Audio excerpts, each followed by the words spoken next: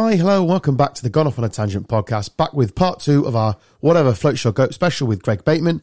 As always, this podcast is brought to you in association with Small Beer Limited, Britain's leading cask ale and craft beer wholesaler. Head to all the W's, smallbeerwholesale.co.uk. We also have branded merch available in the form of beanie hats, available at thetipsyimp.co.uk, with all proceeds going to a men's mental health charity. Well, that's enough from me. Let's hear more from our guest.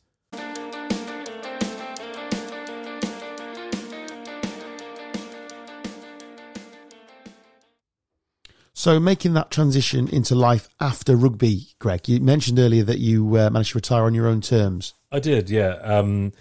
One of the really sad things about playing professional sport is you watch a lot of your mates get forced to retire through injury, or they can't get another contract, or any number of issues. And I was at a club which I won't name, and there was 4 lads that got injured within like a 3 or 4 month period.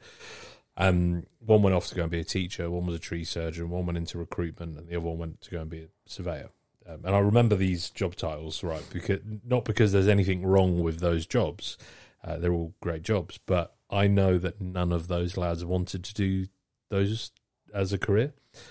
And nothing terrified me more than doing something I didn't want to do, because I'm a very passionate, I'll do anything individual, but for something I really believe in.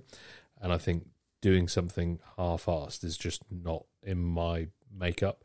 So I was very conscious from my time with that club that I wanted to get as much experience as I could. So I started tapping up sponsors, going and doing internships at stock brokerage, baby clothing company, to go and sit in their marketing team, a manufacturer that made snacks, you name it, just sat in loads of different, all my days off I'd spend and go and do like a day's work for a few months at a time to learn, more importantly, what I didn't want to do more than what I did want to do. And I was sort of coming towards the end of my career, was offered a job to go and be a relationship manager at a private bank, which was like the absolute gig. It was like really decent salary, taking rich people out for lunch. And I was like, listen, I'm really happy to do it, but I failed my maths GCSE like 3 times. I don't think I'm the guy to offer Same club. offer financial advice. And they're like, oh, no, the office does that. You just take them out. And I was like, but because I'd done my time in the stock brokerage, and my best mate works in finance, and it's cracking. All the deals are done in the pub in the evening and all that stuff. But because I'd similar spent in the beer industry. It is indeed, yeah. It's not it is indeed. dissimilar. So relationships business. But because I'd done that time, I knew that wasn't what really motivated me. I'm not massively motivated by sitting in front of a spreadsheet or, just returns and all the rest of it. I would consider myself a capitalist with a conscience. Like I like thinking about how we can make a difference and doing different things.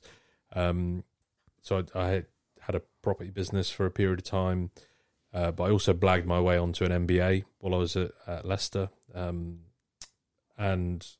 one of the modules that we did there was about social entrepreneurship. So we went to go and visit these people in Thailand that were like funding a children's home. So sorry, this is a massive tangent, but So you can do the plug. Go that useless prick over there. No, I've got you, buddy. And because in Thailand at age 7, school's not free, and loads of kids unfortunately end up being given up by their parents because their parents can't afford to send them to school. So this American professor went out there to go and set up like a social enterprise to teach parents how to make money by starting small businesses, and that might be sewing, jewelry making, ecological farming practices, all that stuff. And because I dabbled in property, done some bits with coffee, and learned how to brew and bits and bobs at the time, sort of was a very formative experience for me that you can make some money, but you can also look after people on the way. And I think the sort of melting pot of all those things has kind of led me to where I am now, which is something I'm really passionate about, if that makes sense. So something that's very close to our hearts as a podcast, and it's something we discuss on almost every other show because of personal experiences with ourselves or with friends and families is men's mental health. It's something that is genuinely very important to us. We've had a couple of shows, unfortunately, that we've had to discuss friends that have sadly taken their own life. One very recently, or well, I felt quite recently, but it's Just every year now, which is incredible. So I read a brilliant piece either you'd done or was done about you in, I think it was Independent, in research. Yes, I did research for this, whatever you can call this podcast. And one of the things that it was described as was you going onto your Instagram and bearing your soul. The reason that I wanted to share my experience was because, and you know, I'll tell you about how I ended up where I ended up, but the reason I wanted to share my experience was because there was a turning point for me. Well, two major turning points. One was having a pint with my best mate that actually got me talking because I had no idea what was going on. But two, when I found out that this is actually a massive issue, because I honestly thought I was the only person in the world that had ever struggled with this stuff, and then realised that 1 in 4 of the population struggle with this. And I think when I was sort of with my counsellor, I was kind of like, I feel like if I knew that this was a bigger issue, I wouldn't have felt like such a fanny or a failure when I was really struggling, if that makes sense. So it was important to me to share that experience for everyone else, not for me. I turned my phone off for like the rest of that weekend and didn't look at it because I was quite nervous because I didn't want people to think I was doing it for any other reason other than that. But also it is, you know, I speak about this stuff a lot. I'm asked to talk about this stuff a lot and for all the right reasons, but it is a bit draining being vulnerable at times. But by doing that, I mean, there are still people that message me to this day that are like, mate, I cannot thank you enough because that helped me start a conversation with my lad, or, you know, my nephew was struggling, or we didn't know how to engage our daughter, but we gave her the article because the original article was in the Sunday Times with David Walsh. So I knew that I'd achieved what I wanted to achieve by doing it, but it doesn't make it any easier at the time. Do you know what I mean? No. Had that pint and opened up. And the one thing that's with, obviously, sport at the minute is doing I think, a really good job of taking away all the stigmas, because it just shouldn't be a stigma. And the one thing we always say is just talk. I know but it's so much easier said than done. Well, if I may, and I don't disagree, and I don't want to discourage at all, but the primary skill is listening. And let's go back a step. Mental health is a pyramid, right? Social, psychological, biological. Social's this stuff. How are you feeling? What's going on? Like, go down the pub, social connections. Psychological is talking therapy, counsellors, CBT. Biological, pharmaceutical intervention, because there's like a chemical, whatever. Now, I've been on all three of those pyramids, and it's important to share that so that people know that I'm not just coming at this as some bloke, but the large majority of research points to, if we were better on a social level, we would require less intervention on a psychological and biological level. And one of the major things with starting to talk to people is being heard properly. And that doesn't mean, mate, I know exactly how you feel, because you're doing it for the right reasons, with empathy and all the rest of it. But the actual right way to have that conversation would be, you tell me more about it, or just get them talking. And there's a really powerful workshop that we do for some of our pub groups and stuff. Actually, I've got these two guys that used to be in the military. I'm not allowed to say what band of the military they were in, but they used to interrogate people. So they're experts at opening people up. Like, if you need to know where the shit is, they'll find out where it is.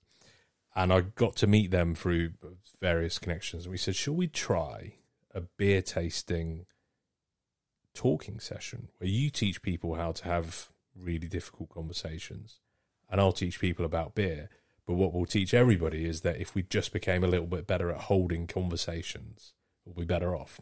And we've had legal firms get us in to do it. We've had corporate wellbeing firms have had us in to go and do it. And all of the stuff I've learned from them is how to hold a conversation where I just learn to ask you the right questions to get you to talk, rather than me telling you what I think that you're saying, if that makes sense. And there's a time for that, but there's a really, really long-winded answer to the, not even that you asked me a question, is it's not just about talking. We need to be able to listen really impactfully as well, so that people will talk more. And that's one of the problems we have, is that, just talk, and then people just get told that, oh yeah, no, I know exactly how you feel. My cat got run over last week. It's not quite the same, Yeah, because the issues that are for you, and then obviously that was amazing. Thank you, Matt. That was it's incredible. As I say, it feels a bit like a minefield sometimes, just because of the way the world is now. I've got a friend who does a mental health charity. I go to Leeds with him, and I hadn't quite grasped what he did. He does a brilliant podcast that he does, and he would talk very openly about his own experiences or what have you. And then we were going to West Ham away randomly. I think I tweeted about it from the thing, and he was literally trying to save somebody's life, and it was just from this charity, and it was just like, shit. Okay, wow. Okay, that's a heavy burden for him to think, but it's such a cause for him. He's based in Nottingham. It's very similar to that. He does a group similar to the Andy's Man Club. I think there's one in Lincoln actually that meet on Mondays at Cinselbank, from memory, and he does a very similar group to that. And it's just, there's, like you say, it's just, there's so much knowledge still to be gained in that world. So you say you give talks in terms of corporate talks and invited in. Yeah, it's not like it's a major focus for us as a company, but it's it's a string to the bow that we have in terms of the support that we try and offer either customers or an insurance companies. They're not buying kegs of beer off me, but it was a really interesting evening for them where quite often they have speakers in or come and do something. Actually, they've got these dudes up here. One used to play rugby, two used to do some cool stuff. They can't tell you where they were. It really adds a bit of intrigue, and you want to give it a go. But I think the other thing I'd probably say is, on the social level, is that rather than talking around stigma and mental health, is effectively there's skills we need to learn to be mentally fit: confidence, self-esteem, communication, resilience, those things. It's there's 9 mental fitness skills. Somebody look them up quickly. And because we're not taught this stuff at school, we end up getting to later life and it's a pretty complicated, difficult world we live in at the moment, that we were talking earlier, but thanks to our friends in Westminster, it's not made any simpler. And because we're not have those skills taught to us when we're younger, we're sort of left out in the big wide world with no reference to how to deal with really difficult emotions. And I remember sort of talking with my counsellor at the time. I was like, well, I just think I'm really angry. She's like, I don't think you are angry. I think you're really sad. I was like, well, I'm not sad. Why do I want to punch you in the face? But it's just because I don't know what sadness felt like. I'm like, what? Tell me what that should feel like. And she's having to describe to me how I actually felt, because we weren't taught that. But at school, with great difficulty, some dipsticks trying to teach me about Pythagoras, which I've still not used to this day. But it would have been really helpful if somebody had talked to us about how we deal with really heavy emotions. How do we hold a difficult conversation? How do we deal with stress? And we can't go through life expecting to not have stress and not have difficulties, but how we deal with them and how we adapt to the cards that we're dealt is such a massive thing. The Choice by Edith Eiger is a great book on that. Auschwitz survivor. She's a counsellor. I think she's still alive. I hope so. And brilliant. She's just talked. She was made to dance for Mengele. That horrible Dr. Death. Yeah, the horrible doctor. And her whole thing is around you cannot control basically the cards you're dealt, but you can choose what you do with it. And, you know, talk about cards to be dealt with. You're dancing for an absolute psychopath in the middle of the war. Yeah. But she's chosen to go down a path of helping people get out of that. You must have heard our podcast 2 weeks ago. We were going to create a school. Change the curriculum, weren't we? Change the curriculum. Yeah. That's another class we need. We were basically doing how to cook. You don't need Pythagoras. No one cares about that. But how to actually cook a pie In fact, rather I've than heard pie. Pythagoras tonight and Pythagoras in that, and that's the only 2 times I've heard it since I was in that lesson. Couldn't explain what it is, but I know it as a thing. And we were saying about you're just not taught real stuff like how to get a mortgage and how interest rates work and all that. You just have to learn that when you're older. Like It comes as a massive shock. Some idiot let me buy a house. I mean, I've no idea who the hell at whatever bank I used let me do that, but they're an idiot, and I knew nothing about it. And then I seem to stumble into like, oh, so that's gone up, so now I have to do this, and I have to find this, and you just have to be a grown up at some point. It's crazy. And it's like, we were saying it's more around cooking for us, wasn't it? There was some other funny stuff. Go back and listen to it. There was some other stuff that you got involved, Wilson. But like even cooking, like making lasagna, and like you say, why would you ever buy lasagna from a shop when you can, unless you're starving, it's 2 a.m. and you're pissed and you really want lasagna. You should be able to make lasagna. But then you need a microwave, so microwave. I don't have a microwave, you know. You don't have a microwave? No, I don't need it. Gourmet. But we were saying about life skills and shit. You should be taught better at school with that sort of stuff. How they just got like home economics, didn't they? Yeah, put your teeth in. Years ago, but I'm sure they still do that as much as they used to. It's just crazy. Like just an hour a week on, like I say, how to get a mortgage and how that all works and what deposit you'll need and this that, and the other. And even I go as far as saying careers. Like I absolutely stumbled into everything I've ever done. Didn't leave school particularly educated, not you can tell. Basic GCSEs, that sort of thing. No one told me I could go and be, believe it or not, fitness instructor and lifeguard and apprenticeship. Then no one told me I could go do hospitality, which is where I met down at Lincoln City. And I was helping run the venue, learning how beer worked, blah, blah, blah. And then 2 years later, I'm selling beer. I've done it for 15 years. No one told me at school that's like, you can do these sort of things in life. I mean, who told you could be an estate agent? No one. A bad one at that. Yeah. Did he sell you the house? No, his colleague did. But no, but no one teaches you about that.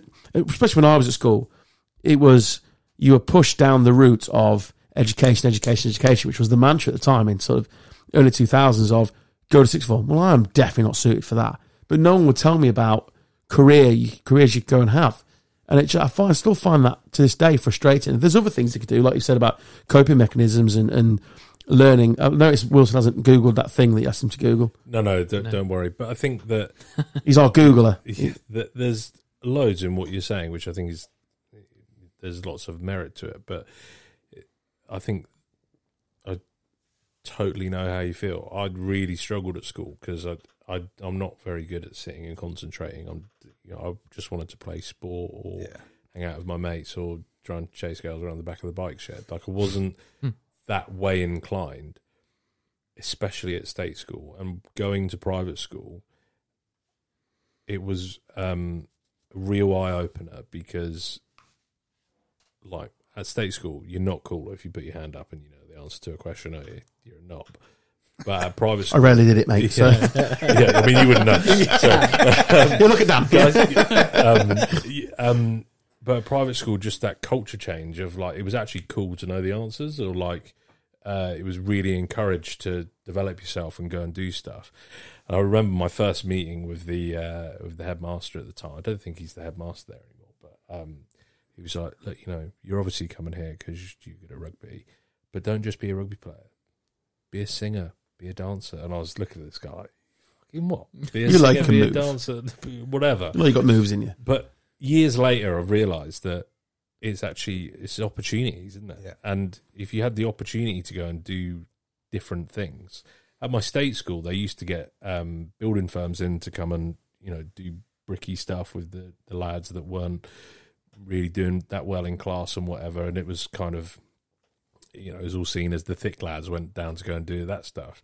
But it would have been great if we'd had opportunities to go and do that. Actually, we're going to take you out for a day, come and see how hospitality works. And think about hospitality as an industry, really struggling to get people through the door. Yeah. But in terms of opportunities, there's an awesome industry to develop yourself, and you can be in marketing People skills 1 week, and massive. It's an industry where charisma creates opportunity in that industry. It's the only reason I got anywhere, because I can hold a conversation in different circumstances. And I see that in young people all the time. I think you'd be great in hospitality because you're holding a conversation now and we're having a pint or what have you. But it's interesting to say about that school. I was leaving sixth form and I stopped going and just, it wasn't for me. And I was sat down to say, right, obviously you're like an exit interview type thing. And he basically just laid into me, just said, well, your life's done, innit? Basically, what you can do yourself. I always remember as well when I actually got my GCSEs to go back in sixth form, my head of year was just like, he was so nailed on. He thought I was fucking done. Like he never thought I was coming back. That when I actually got my results, I was like, yep, another 2 years of me, baby. Welcome to the DT club. Yeah. I also remember leaving with my GCSE slip. It told me all. There's a lot of swearing on there, a lot of Fs. And I remember leaving. I was going to Reading Festival in 2003. And I remember thinking to myself, I'll be all right. I'll be okay. It's fine. It is what it is. I didn't put much stock in that anyway. If you're a doer, you'll always get somewhere. Definitely. Like I'm much. You're like you. doing 48 jobs. I got to the point where I realised relatively quickly. I just revise for exams. Like, well, I can go and do as much revision as you want me to do, but nothing's staying in my head. Like random stuff stays in my head. Yeah. In my head, like I remember how many Lincoln fans were away at Cheltenham on a Friday night in 2003. Like that's the sort of shit that sticks in my head, not like Pythagoras' theorem, all that sort of stuff. It was 3, Greg. How many was it? 127. But those are the sort of like anything like coursework, assessment, like as in physical assessment. If you're doing like PE and stuff. The doing of stuff was always the more appealing side of education to me, and that's kind of transpired into what I've always done. But if you've got the attitude to go and do something, that will stand you in as good a stead as anything than knowing all your, everything that's in a textbook. Or we had very similar paths, me and you, because you were hospitality before, and then got into beer sales. One side of the bar to the other. Yeah, very much so, and it's a well trodden path actually, but it works. But I mean, let's be honest, you've put my job and your job as well, actually, to some extent. Yeah. You're just talking to people, just holding a conversation. I never even think of myself as selling, ever. No. You've just tried to sell to Dan for the last 3 hours, but... In the gap in between. No, he's absolutely right. I forgot about that. Yeah. He never said yes, did he? No. I haven't closed yet. Not yet. I haven't closed yet. Don't buy off dickhead salesman. But relationships are massive, and kind of going back to where we started at the beginning of this tangent was strength of relationships and social connections are massive, and a sense of community is huge, and it makes a real difference to society if we have closer knit communities, regardless of what you want to do, whether you want to get something out of somebody or you want to develop your career or whatever. If you can build good relationships, you'll find opportunities, whether that's work or personally or whatever. So to bring it around to what you're doing now, I'm going to find this quote, and I believe it's in quotations, so it must be one of yours. You used to play rugby, or I used to play rugby, and you're now brewing positivity. Is that the company line, or is that one of yours? Well, that's our statement, yeah. Mantra. People's Captain is brewing positivity, yeah. So People's Captain Brewery. How long have you been going now? As in its current form, 3 years. Just turned 3. But I learnt to brew with a friend of small beer, Andrew Reid, back when I was living legend. Saw him today. Passes on his results. Titan of the industry. And I learned to brew with Mrs. Reid, actually, because I was sponsored by a pub group, and they wanted to do a beer to celebrate that I was their player sponsor of the year. What should we call it? And I was like, well, my nickname's People's Captain. Whether that's self-proclaimed or not is still a mystery, to be honest. But just wanted to give it a go. And, it was around that time that life was getting tough, and something to do every 20 minutes for 8 hours is actually a really good thing to keep your mind off it. I kind of fell in love with the process. And then we did a launch night at the Parcel Yard, If you ever want to run a successful beer company, don't put Manu behind the bar because you just nobody buys drinks. But you have a great time. So it depends what you're looking for. It's not good for the bottom line, but No, well, their bottom line. And it again was one of those evenings where people coming up and kind of going, "What hops did you use, and where did you brew it, and what temperature, and all this stuff?" You're like, "What was the original gravity?" Don't know. But a lot more of it was around the article, or "Thanks so much. It's so great to spend some time with you outside of, just trying to get a signature or whatever." And it was kind of this melting pot of these social moments are happening all the time around us, all in pubs everywhere. And what, for me, the turning point was having a pint with my best mate in a pub. That's what really helped me. So I wanted a brand that stood for those social moments, and I wanted to brew positivity in inverted commas. And that's what we stand for, is we want to make great beer, and we donate to mental health initiatives from some of our profits. But also, I'd like to think that we turn up in a slightly different way. You guys have worked in beer for a long time. Most of the marketing bump you'll get will be about the company, about the brand, and about the beer. Fuck all about the customer or about them and their life and what they're trying to do. Whereas actually, I suppose what People's Captain's trying to do is trying to inspire people that they can make a difference and that they can be part of something just by drinking great beer. Are you still brewing now? Are you still head brewer, or have you? No. No, I can say you moved into the other side of the business now. God, no.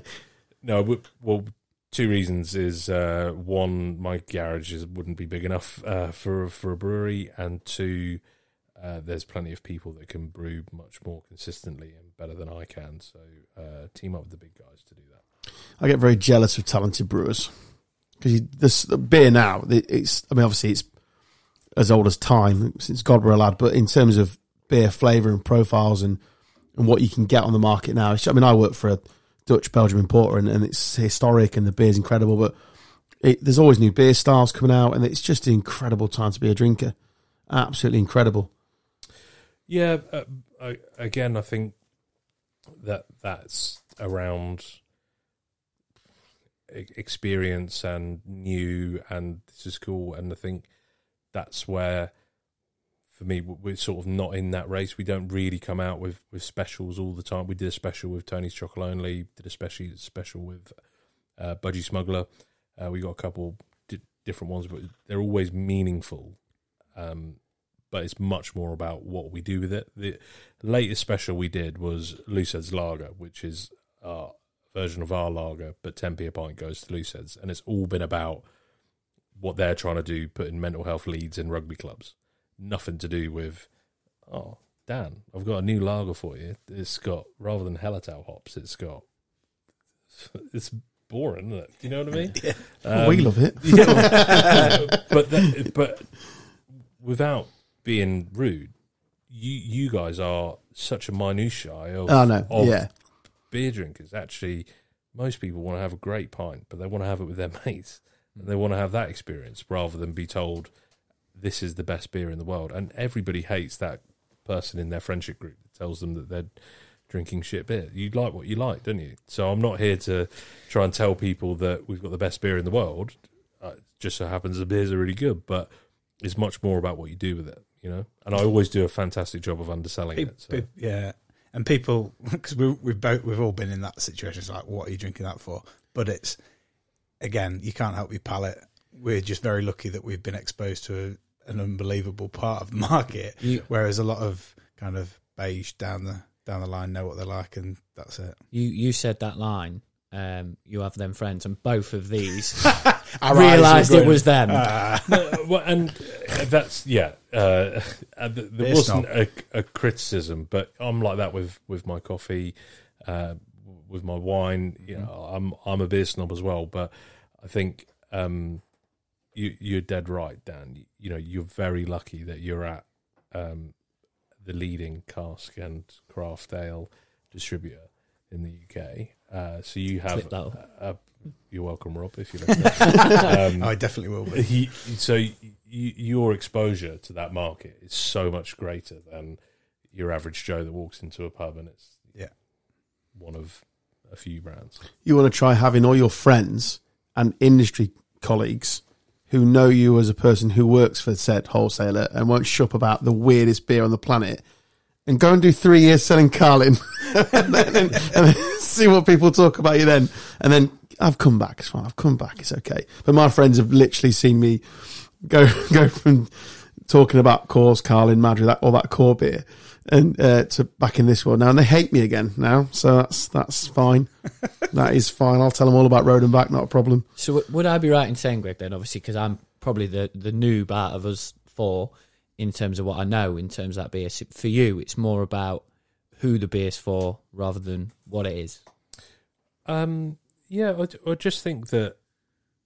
So yes is the short answer, but in a market where there is no shortage of great beer, when was the last time you had a terrible beer? When I ordered you a Carlin at my birthday, Carlin, like, yeah. oh no. Yeah, thanks for the invite. But there is no shortage of great beer out there. Really tough market to break through. So am I going to try and spend my time convincing these people that want to try all this weird stuff from Belgium and Holland and all the rest of it, and to convert to a brand where actually our whole mission is around something completely different? Mm-hmm. And beer is almost a vehicle for us to do what we're doing, because it's where in UK and British culture, that's where people are catching up.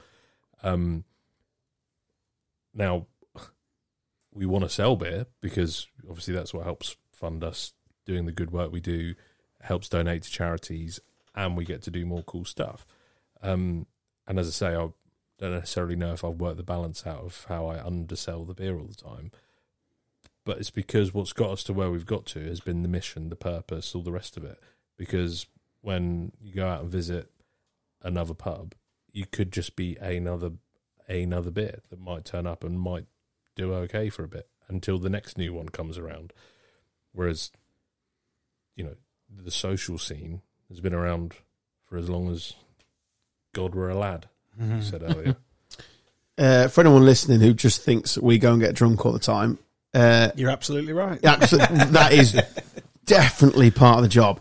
But it's a tough old life out there when you're schlepping around. Like you said earlier about my life at Coors in the north, as I was selling Carling Coors, it was a hell of a lot easier than going to 31, 35 venues a week and trying to sell fruit beer and other beers of that. So you're right. For that side of the industry, it's crazy because there's so much competition, and X amount of percentage of people will drink macro beer and lagers and stuff. So so you're right. It's the right angle to take because it's such a difficult market. It really is. We live and breathe it every day, but it's a tough old market to sell beer in because there's so much good beer out there. Is honest answer. Well, it is that, and also it's trade has had a tough old few years, isn't it? Since COVID, it's been tough. Yeah, it's been brutal. So people have been nervous about taking bets.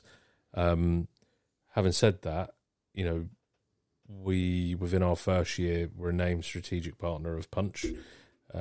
We do quite a bit with them. We train mental health first aiders in their pubs. We send them a lot of beer every year, and the couple of fairly senior people in that business have almost become like mentors to me, as it were. Made it pretty clear that they could definitely buy cheaper beer from somewhere that they can get a lot more margin on, but it's not going to have anywhere near the impact that what a company like that wants to be able to have. I always sell it on the fact they get to see me every sort of 10 days. If that's what you're into, then I'm here. If it's not, I won't come back. Take it. I don't come back very often. So that's the charity where you climbed Mont Blanc for. All right?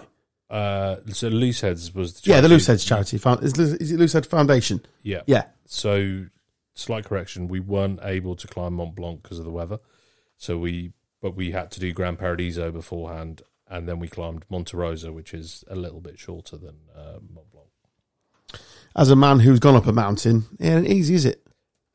Honestly, the hardest thing it's I've brutal. ever done. Yeah. I remember speaking to you the week after, and you were just like, honestly, I am broken. Like, everything I've ever done, I've never been in this much pain. The summit day on the first mountain took us 11 and a half hours. It's incredible what you put your body through. and mind. Average heart rate for 11 and a half hours was 155. That's the average. So obviously, you know, when you're up at the top, it's 180, 190, all the rest of it. I was absolutely broke. I very nearly didn't try and do the second one because I couldn't walk. It was savage. And then, I suppose the background to this is, since retiring, my childhood asthma's come back, and I'm not sure if it's related to having had COVID a long time ago or whatever. And had an X-ray before I went because they were like, "Oh, you know, sure, it'll be fine. We'll just give you some slightly stronger inhalers to take with you. Sure, it'll be all right." But we'll take an X-ray and, you know, we'll have the results, and then it will just tell us if there's anything structural, but you're totally fine to go. And got back and found out I had pneumonia. Oh, fuck. And, they're like, "Oh, well, it would have been great if you didn't go." Well, thanks very much. So, as an experience, it was fucking awesome. Afterwards, during it, I hated every single minute of it, every single step, every part of that experience was a nightmare for me. But I'm super proud that we raised them a good amount of money. I'm super proud that we did it. And I think on reflection, there hasn't been many moments in my post-retirement life where I've had nothing else to think about all day. You have no choice when you're, 4,500 meters in the air to just focus on your feet in front of you. Yeah, it's next step. Yeah. We were like literally walking with a crevasse next to us, and it's terrifying. And I'm not great at heights either. And I know it sounds really silly, but like I didn't think we would feel like we were really high because I just thought it would be like a steep walk. Does that make sense? What I'm saying? But at the top of Gran Paradiso, you get to like shimmy along this ridge that's maybe about a foot wide with 1,000 foot of fresh air behind you, and it's terrifying. My ass just fell out listening to that sentence. So I would recommend anybody that is listening, the documentary video is up and it's well worth a watch because it will take you through the emotional journey. Where can they find that video? On our YouTube channel. Cool. Which is People's Captain YouTube. Just type that in, you'll find it. Look on our Insta, you'll find it. I agree, because when I did mine years ago and came down, I've never felt elation like it. That first pint when I got back and steak and kidney pie I had. What mountain was it? I was going to say, did you just go up Steep Hill? Steep Hill, yeah. Does that not count? Did the English Peaks. Oh, nice. Yeah, so we did. Cute. Yeah, not quite. That was mean. Sorry. Too mean. Where did we raise money for charity as well? I think I can't remember. But that's got the same elevation in it as a big one, hasn't it? The Three Peaks. Don't try and it has combat it now. We did Great Gable on the Friday, and then we did the Scarfell Pike on the. But it's a similar thing. You get to the top, and you just think it's going to be what have you, and you get there and you go, oh, actually, I could die here. Actually, if I keep talking and fucking about, which is my way, I could be in trouble here. The sense of elation when we got back was incredible. It was awesome, and half the group had welched by the next day as well. They did the Great Gable on the Friday, and we got into a bit of trouble. We had some military guy take us up, and he hadn't really assessed the different levels, so shit got real on the Friday, and then half the group went, "No, I'm not doing that again." So it is what it is. But it was good fun. It's good fun. I plan to do. Some friends of mine have just done Snowdon. They've just done that. Snowdon, that's right, isn't it? Yeah, just done that, and they really enjoyed it. But again, one of my best friend, he's 6'6", is he 6'6", and he did it. And there's some pictures of him where he does not look comfortable or happy. You want to be longer legged and as light as you can. That was the advice I was given on arrival. Are we getting the stretch out? What are we doing? Yeah. How's 130 kilos at 5'10" suiting you, Fabio? Just totally the wrong shape. But who did you do it with? Kai Horseman, Phil Dolman, two lads I played with at Chiefs. But next year's will be slightly different, a little bit more, very different. So we'll see. Yet to announce that. Keep an eye out for that. Yeah. You're not climbing anything because you keep saying about heights. We on the episode that's gone out now, because this is past tense. We talked about there's a guy, a listener we know, that his daughter's jumping out of a plane for Mind Charity. We were saying we'd really struggle with that. I couldn't. Could you do that? No. I'd get up there, and I'm not sure I'd be able to jump. I'm okay with heights when I'm in a secure area, but anything that's A plain door, you're going to struggle with. very much so. And now go out of it. Yeah, so she's doing that. Should we do one? Skydive? As a pod? We literally just said we can't do it. Yeah, but why not? You're like an excited little puppy. Yes, do it. No, don't look at me, mate. You got no chance. No. Absolutely not. I'll never do that. No. Moving on. I'll do it if you do it, Wilson. I'll do it.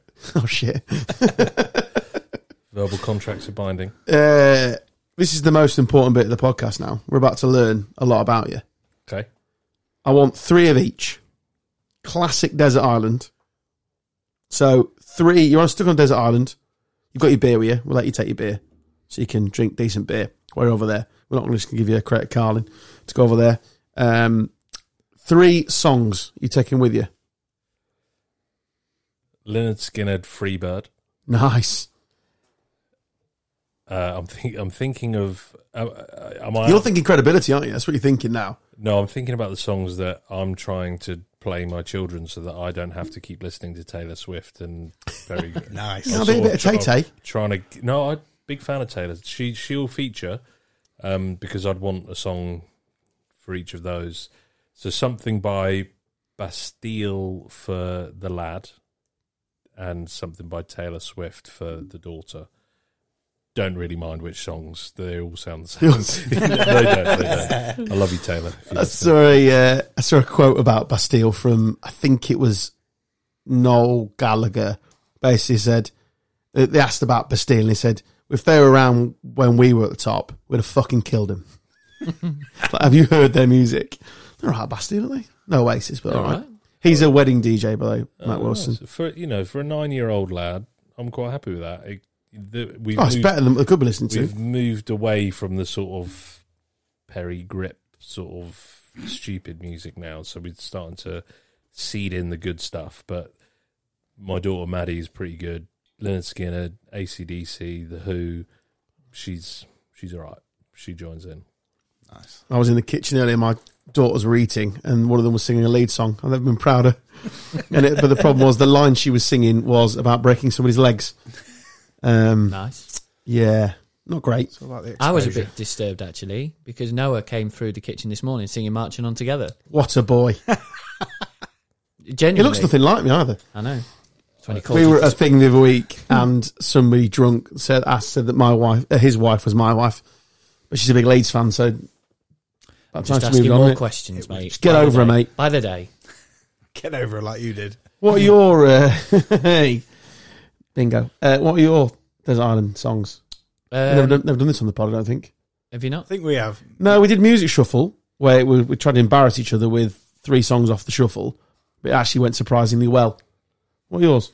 These are going to be shit, by the way. No, they're not. He's got horrendous taste in music. No, I haven't. Well, I have, yeah. I have got really bad taste. One of them would be What a Difference a Day Makes, because it was the song that played when Noah was born. So it would quite a happy song for me. Why did you have the radio on? Hey? Why did you have the radio on? They did. Did they? Yeah. Alexa. Play Slipknot. They would probably have an Oasis song in there, probably Champagne Supernova. Classic, but a goodie. And, oh, God. I hate being put under the spot like that. Sorry. Or on the spot, either or. What did I say? Under the spot? I got battered earlier when I said something wrong, so you can have it. I don't know what my third one would be. I'm not sure. I'll think about it. Okay. You've got TV shows next. I think I know what they are.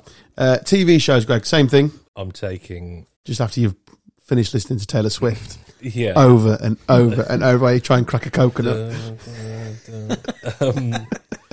I would take something... I want a series that I can go through. Probably enjoyed... some really good series. Bosch, Amazon Prime, very good, with Titus Welliver in it. Michael Connolly novels, very good.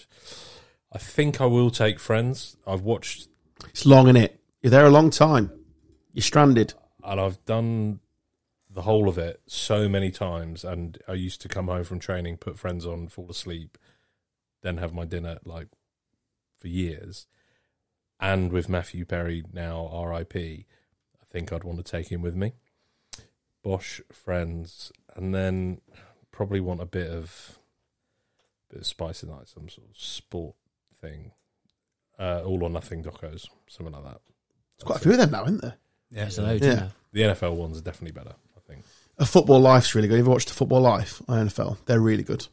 By NFL Films. They just tell the story of somebody's clear football life, but they're really, really good. Stranger Things. So, Checking that. I never watched I that. really haven't. Never watched that. and I'm real scaredy cat as well. I don't like scary things. But as soon as you know what it is, like, you're all right. I've never really fancied Stranger Things. I must give it a go. Is it decent? Yeah, it's awesome.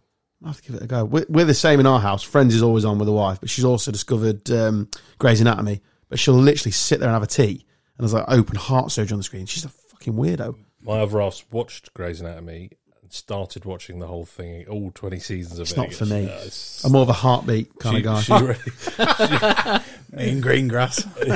She reckons she could like crack a chest. You need to go under the fourth rib, and she's eating a tea. That's the bit I don't understand. You just want something nice and casual. You finish work.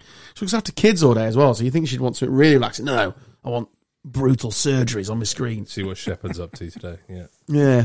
The other in our house is the US office. As I've clarified in previously, the UK office is the GOAT. But in terms of longevity and ease of watch, can't whack the US office. That's either that or Friends in our house is on. Similar to you. Smart. DTD TV shows. Fawlty Towers, 100%. Knew that was coming. I've never really thought, because I've always kind of thought you want something jovial to keep you there. But like you say, with the series stuff, if you want a really good season, I do it. And have you seen Banshee? Banshee's really good. Oh, Banshee's brilliant. Quality, yeah. Really, really good. Really violent as well. And I'm not a violent man, Greg. And then... Can I give you a suggestion I wish I'd put on my list? Yeah. You can change it. Edit it. Line of Duty, yes. I just end up getting pissed off at the end of the last series. Yes. Jesus, Mary and the Weeds. Yeah, and then we donkey. The donkey. Yeah. That's lost on me. I've never seen it. It's good. It's really good. Yeah, you should watch it. What were you, 3? I haven't picked the third yet, but we'll just go with 2. You want me to? So. Maybe he's H. You never know. Oi. I don't know about Hologram from... Nah. You got another song yet? Not yet. I was busy thinking of TV shows in case you asked me. I told you got a break from that. Oh, sorry. Films, if anybody from the North East is listening. I do like a superhero film. But There's just shitload to choose from now and all, isn't there? Yeah, but I think Watchmen still makes it for me, to be honest. Because it's like the dark side of being a superhero, which is pretty good. It's just horrible being put on the spot, isn't it? Sorry. There's been some great films I've watched recently as well. Top Gun. Classic. I'm just thinking of films to tell you. Not the new one, I'm assuming. I thought the new one was quite I good. don't know, when You're a Top Gun guy. It's quite good. Yeah, it's good. I'm agnostic towards that, to be honest. I'm just naming films so that this question ends. Really. Shrek 3. That's basically our podcast, mate. Every week we just say shit until it ends. Yeah. We just keep going and going and going. Normally nonsense. Shawshank's got to be on there. Shawshank for me, yeah. Yeah, released straight to VHS. That didn't make it to the cinema because they thought it would be a flop. Incredible. And now it's a cult classic. Amazing. I'm sure Morgan Freeman's been in bigger films, but that's got to be his most iconic role. Incredible. Yeah. Yeah. Films are shit now, though, aren't they? Like the classics are the better ones. There's not a lot of really good. No one's making Truman Show again, are they? Why would you have made it once? You know what I mean? Getting the kids into Jim Carrey. He's a genius. Brilliant. You can stage them through as well as they get older and they can watch more. Whatever. Because what's the one where he has the episodes? Oh, Shutter Island. No. Me, Myself and Irene. Yes. Oh, sorry. I didn't realise you were still talking about Jim Carrey. When you were saying episodes, he's like lost in his own mind, isn't he? That's what I thought you were talking about. Sorry. Okay. The scene where he's kissed by his sons, that's completely ad lib. You think of that scene where he gets his sons to kiss him. It's could be ad-libbed. Go back and watch it. It's brilliant. Genius of Jim Carrey. He's also Man on the Moon, which he's genius in, about Andy Kaufman. Have you seen that? I've seen the doco behind it. Wow. Yeah, he goes almost too deep. That is method. Character, yeah. If you haven't seen both of those things, go check them out. They're unbelievable. That's us, I think, unless there's anything else from the boys. No, it was you want to ask? Really enjoyable. Very enjoyable. Thank you for coming on and mate. Thank you for your time. Really appreciate it. Really appreciate it, lads. A lot of fun. But that's us, isn't it? Well, that concludes our Greg Bateman, whatever floats your goat, gone off on a tangent special. God, that was a lot of words. We have new episodes released every single Thursday, wherever you found us here. Our regular show is about an hour long, full of nonsense, full of talking points from the world of sport and life and everything in between. Hope you can find us every week. Thank you for downloading. But no, mate, thank you so much for coming on. Really appreciate it. What's the website for the beer? Are we still going? Yeah. Oh, we haven't finished yet. www.peoplescaptain.co.uk. Go buy some beer. Cheers, Greg.